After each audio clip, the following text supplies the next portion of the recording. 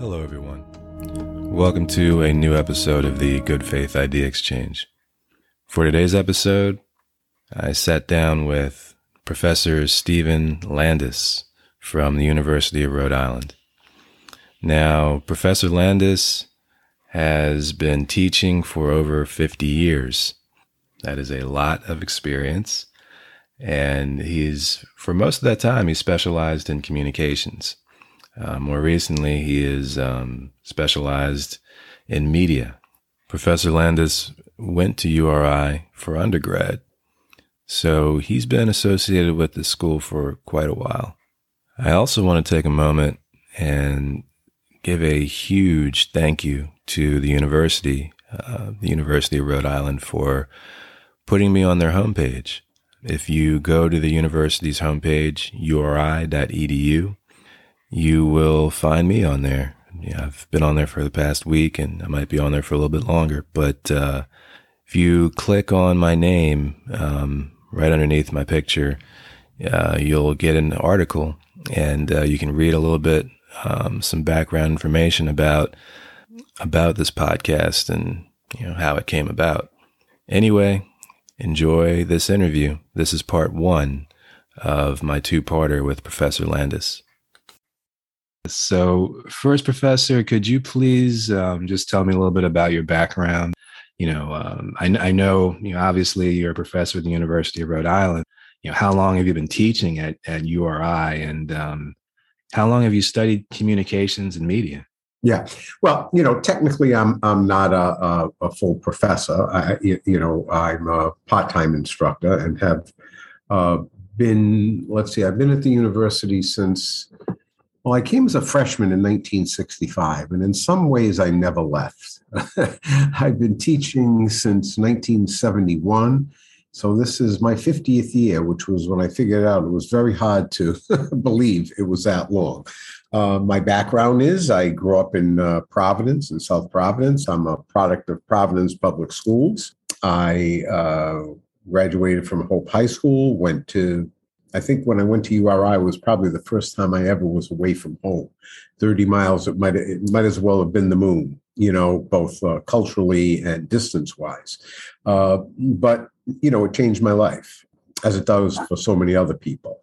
And like I said, I basically haven't left. I've been teaching since 71, been studying media, probably since about, not media, but communications. I was a little late to it, probably about 1969 or so.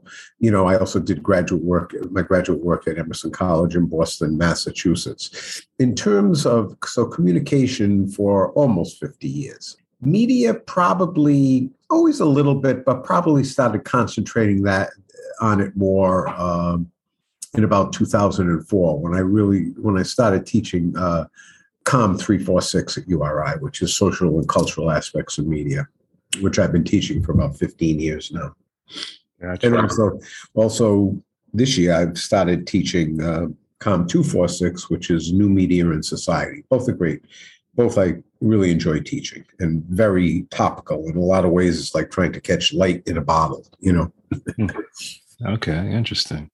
It sounds like you have a lot of experience dealing with all of this. Well, was there a specific point that you can point to in your life that had a profound impact that maybe altered the course of your life? Yeah, very clearly for me. I was in school during the Vietnam era, and for a lot of males in my generation, one focus was stay out of the Army, stay out of the draft. And you could get a student deferment for 5 years. And, like many of my friends, we did that. And then about halfway through my fifth year, I got a low draft number. They changed, the draft system.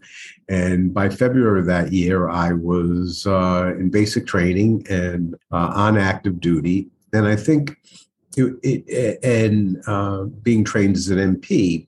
And it wasn't so much either, in general being in the Army or in general, my MP training. I think what did it is, I came out of a very lower middle class and probably upper lower class background. My dad was a cab driver. My mother was a housewife. And I don't mean this is a sad story. Both, he worked very hard. And I always had a little bit of a chip on my shoulder, thinking what I didn't have, in life. And then once I went in the Army and saw how such a wide range of people, it was very clear to me how hard my parents worked and how lucky I was, that they worked that hard to provide me with an education. And in fact, it changed my focus and it changed my life around from worrying about what I didn't have to realizing how lucky I was to have myself. One moment, and stop me if I'm being too wordy, was when, at reception station, you go through these medical tests, and I sat down in the chair and the dentist, hit me on the shoulder and said, "You're from the East. You've been to a dentist." And then the next kid, I think, was either from West Virginia or, somewhere in Appalachia. And they're counting off every tooth in his mouth. He had never been to a dentist, And that was kind of a stock realization of, what, you've had it pretty good. Don't ruin this opportunity. And when I got out, I'd like to think I didn't. But I was lucky because I also had a mentor who took me under her wing. She was the chair for a while, Professor Agnes Doody. And I owe so much of what I've accomplished in life to her seeing things in me that I was too young to see in myself. So I was lucky. Okay. Interesting. Hope that's not too much. No, not at all. Honestly, for me, when I joined the military, I guess I had a similar feeling, but maybe just not quite to the point that you did. But when you're there, especially when you're there at boot camp, you're encountering all different kinds of people. Oh yeah, absolutely. All different cultures, all different walks of life, right? And also a lot of different perspectives, and certainly. Interacting with all these different people, it can definitely open you up to a lot of things that you weren't even necessarily closed off to, but just didn't even know about. Like I said, I thought what was going to be the worst experience in my life ended up being life-changing. Right. For me. Right.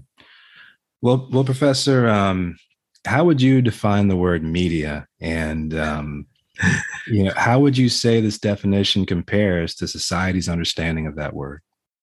Yeah, well, I think, the word media is generally defined as communicating one to many. Professional communicators communicating a message to many people.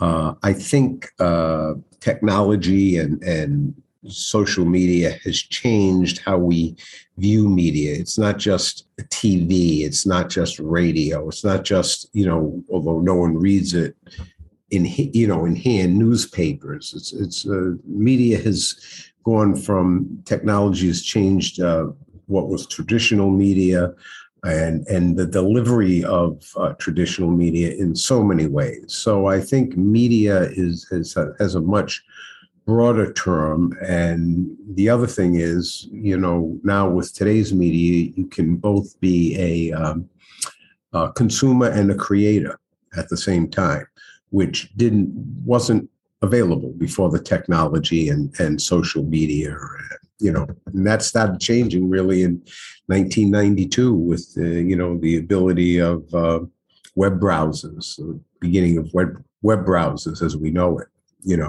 And the opening up of the government opening up the internet to the general public. Right. Yeah, exactly. Well, what would you say the function is of the media in 2022? I think it has a lot of functions. I think it, simply, I think it informs, it entertains, and it's also there to make a profit. Okay. If I had to put it in 3 words, that would be it. Forms, entertains, and it's profit driven, in 99% of the cases. Right. Now that information isn't always necessarily true, but it does inform. Right. Absolutely. I I agree. So I've heard you mention information versus power before. Mhm. Could you tell me a little more about this relationship? Yeah. Well, I think information is power. I don't care if and since media provides information, often there's a power associated with that, and that information can be just going to school and getting an education. It can be life experiences that all gives you information, or it can be formal information imparted by a media source. And as I often say in class, when you look at the people who don't want you to have information, they tend to be zealots, religious fanatics, closed authoritarian state, because they just want you to toe the party line or the religious line, whatever that is. And information and truth from a perspective that they don't see it is anathema to them. Yeah, yeah. Now, also, Professor, more recently, I feel like the American news media, I feel like it's been criticized by more people, recently than any time I can remember. Mm-hmm. Um, how much of that criticism would you say is legitimate and warranted, and how much of it would you say is unnecessary? Um, I think it's legitimate. I think the question is the degree of the criticism. I think we have a free press, and I use that term broadly. Okay, not just print. I think we have a free press, but I'm not sure it's an independent press now, because it's so profit driven. I don't think I'm not sure that it's viewed the same way it was 20, 40 years ago, as being a public trust and in the public interest. All news organizations are expected to make money. And there was a time, let's say, the broadcast news, like CBS News before the 80s, was considered a loss leader. It was the gold standard of broadcast news. And it was never expected to turn a profit. That all changed. And with that, now you have news media, especially especially broadcast news media, needing eyeballs for ratings and to turn a profit. And because of that, I think they're not independent in the way they used to be. That's why I say the press is free, but it's dependent on the profit motive, especially in broadcast TV broadcast media, in a way that it never had been before. And I think the concept of being part of the public interest and having public trust in mind, I think has been lost. And I think in some ways that's turned news into what we now call news as entertainment, more than factual based, significant, important reporting. Although there is certainly some of that, Mm-hmm. Yeah. Yeah. And I feel like, unfortunately, just my opinion, but I think we have quite a bit more of one than the other, unfortunately. Yeah, I would agree. Yet at the same time, there's some people really doing some great journalism out there. You have some organizations that are for profit, but they're still supporting great journalism. And obviously our founding fathers saw a role for the press as the watchdog. And I think once we lose that, we lose the ability to really keep our democracy. If I can be, looking ahead, if we ever lose that constitutional right of a free press, then certainly that portends a rising autocracy and diminishing democracy, I think. Right. Well, how has the rise of cable news over the past 20 years changed the mass media landscape, and what role would you say cable news plays today in how the public is informed? Yeah, I think it changed it dramatically into advocacy kind of journalism. MSNBC is left leaning, and they know they keep their content left, and they know they can that guarantees them a certain audience, because unfortunately, most of us, we only listen to what we agree to. We don't like dissonance in our life.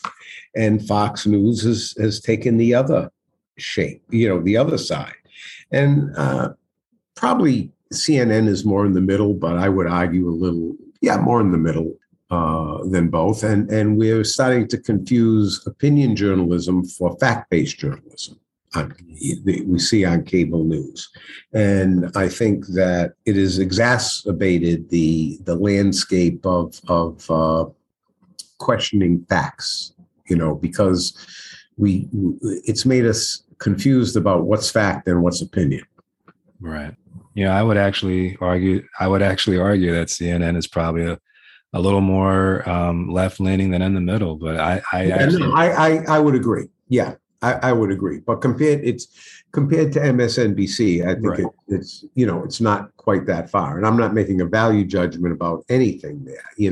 My important thing is it's almost an Aristotelian standard. What's important to me is the truth. Right. Okay. Aristotle was very clear that to be a good speaker, you have to be, and excuse me, female listeners, a good man. And one who was a good man spoke the truth as best they could ascertain it. And I'm not sure we're in that. I'm not saying all journalists are that way, but I don't think the truth matters the same way it should and did. Right.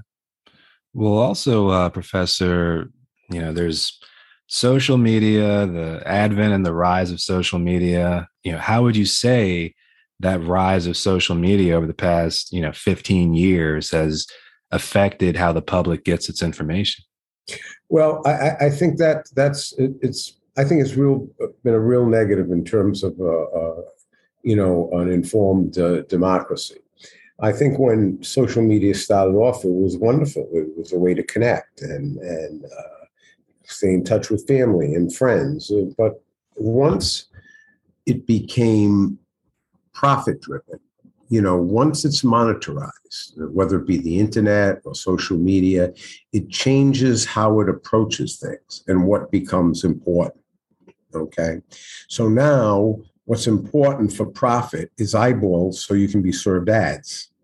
And what it has done, it has created a system of algorithms that just feed you more of what you're listening to, what you agree with, so you stay engaged, so you can be served an ad.